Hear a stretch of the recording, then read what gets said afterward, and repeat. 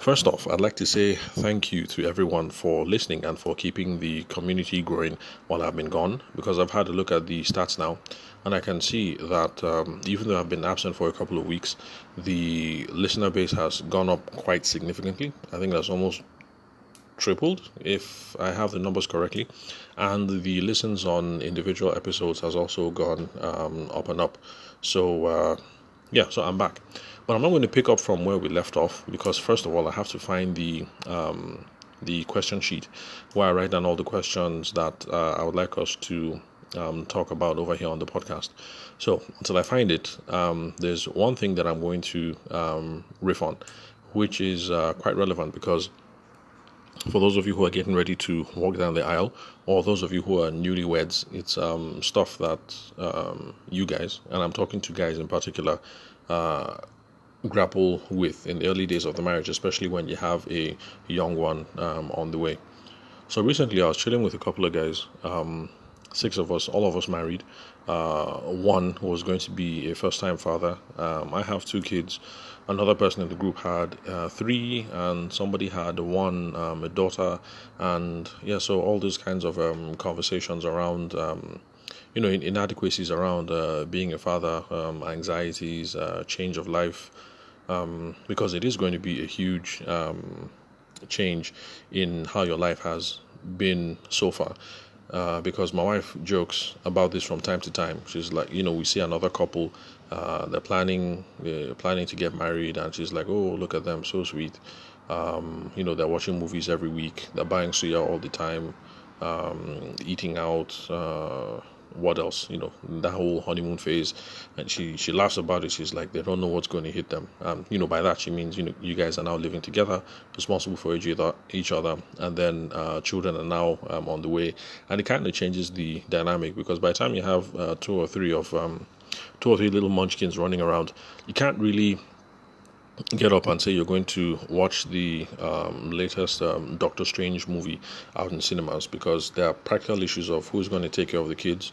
What if Doctor Strange is only showing at 10 p.m. and tomorrow is a school day and stuff like that? So when the children come, yes, there is some loss of glamour, if you can put it that way, and a significant change in life, and then for men, change in status that comes along with having children. So today's podcast episode basically is just to speaking to men who have some of those anxieties heading into marriage, or you're already married and having some of those anxieties because the kids are on the way.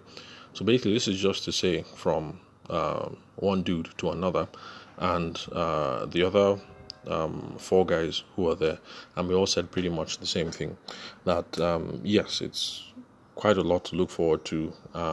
There's going to be joys, there's going to be challenges, but it's not something that you have to be afraid of per se, because when it comes to the whole, particularly the sleep, the whole sleep thing, pregnancy and sleep thing, it's intense, but in the relative scheme of things, it doesn't last that long.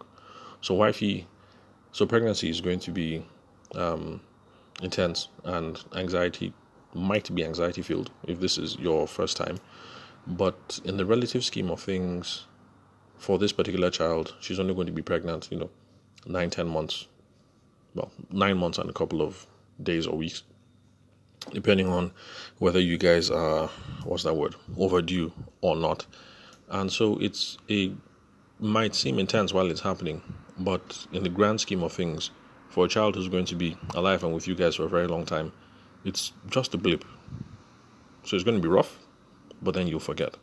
And it's the same thing with the crying. When this dude talked about how do you guys cope with the sleepless nights and with this and with that, I told him it is what it is. You might have some help. Momsy's around, so she's going to be able to come over and things like that. But just know that for most people, it only lasts about 3 to 4 months. For most people, that whole crying thing. If you guys are in a really rough spot, and I hear that I was one of those children, because from what my mom says, I cried for 3 months non-stop, and then after that I was quite troublesome for the rest of the year. So if you end up having a child like me, you might have a rough 1 year. But the bottom line is this thing doesn't last forever, so it's not something to be so nervous about.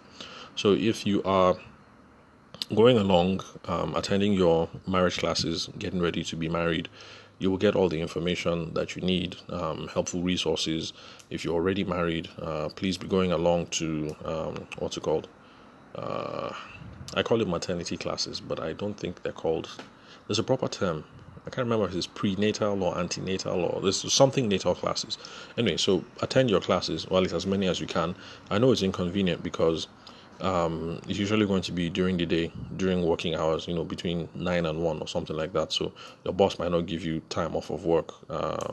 Well, of course, your wife is pregnant, so everybody understands. Nobody will stop her from going for antenatal. Or if you can sneak out and attend, one every other week or every other month or so, that would be good because the health professionals are there to give you guys all the information that you need. You're going to learn lots of tips and tricks, useful resources to help out with the pregnancy, when the baby comes, what to expect, how to handle, what's that thing called? Is it colic? I think it's called colic. That's when babies' tummies get really upset, and because of that, they're crying all the time. So you're going to be exposed to all the knowledge and resources that you need. So buckle up because it's going to be an adventure, and I think that's the right way to look at it. This is going to be an adventure, and don't fret too much because it is intense. Yes, it is intense when you haven't slept well for 5 days in a row. That can be really intense. I can tell from first-hand experience because I fell asleep at the wheel once, and my wife still jokes about it that I wanted to kill our brand new family. So yeah, it can be intense, but it doesn't last forever. It's just going to be a couple of months, and then you'll be on to the next stage of life.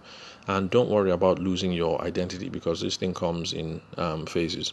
So when the baby comes, you are going to be daddy or dada or whatever, and you're not going to be that stud that you once were because you're going to be covered in vomit, and you get your hands stained in poop, and you're going to be doing lots of rocking back and forth. You're not going to be able to hang out with the boys and stuff like that, but it just lasts for a while.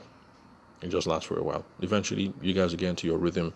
You'll be able to plan some sort of social life again with the office people or with the guys. And of course, while you're doing that, make sure that you're planning some what I say, you're also building in some padding so that your wife, so that madam can also find ways to get her groove back and unwind and chill with the girls as well. It's really important. Recuperation and time to switch off isn't the right word. And when you become a parent, you can't really switch off. But having that thing where you get to have a few hours to not be mommy and daddy, or reflect or enjoy yourself and watch Doctor Strange or whatever, and then come back. So yeah, that's it pretty much. So the right way to think of it is as an adventure. It's going to be an intense adventure, but it's nothing to lose sleep over. There's nothing to be afraid of. You have help. Hopefully, there's family close by. You have supportive friends. There's stuff that you're going to learn from the church, and during the what's it called? I really should find out the proper term. Antenatal. Well, for now, let's just call it maternity classes. When you guys start going through it, you'll find out the proper name. So maternity classes, and just be in for the ride. And so, if you are one of those folks, like my young friend who is anxious about becoming a father, I'd like to say congratulations, welcome to the club. The church teaches, at least the Catholic Church anyway, that this is part of the male charism, that being a guy is fatherhood. And even those who choose celibacy, like priests, they eventually end up being fathers to other people in the spiritual sense. So becoming a father is a unique part of being a man, and it's part of your spiritual charism. So welcome to the club. Don't be scared. Other people have walked this path before you. If your father is alive, talk to him. His advice is going to come in handy. Talk to your wife as well. Talk to your babe. Don't walk this journey alone. You don't have to be alone, and it doesn't have to be frightening. So for those of you who are getting ready to walk down the aisle, men in particular, these are some of the emotional ups and downs that you can expect yourself to go through.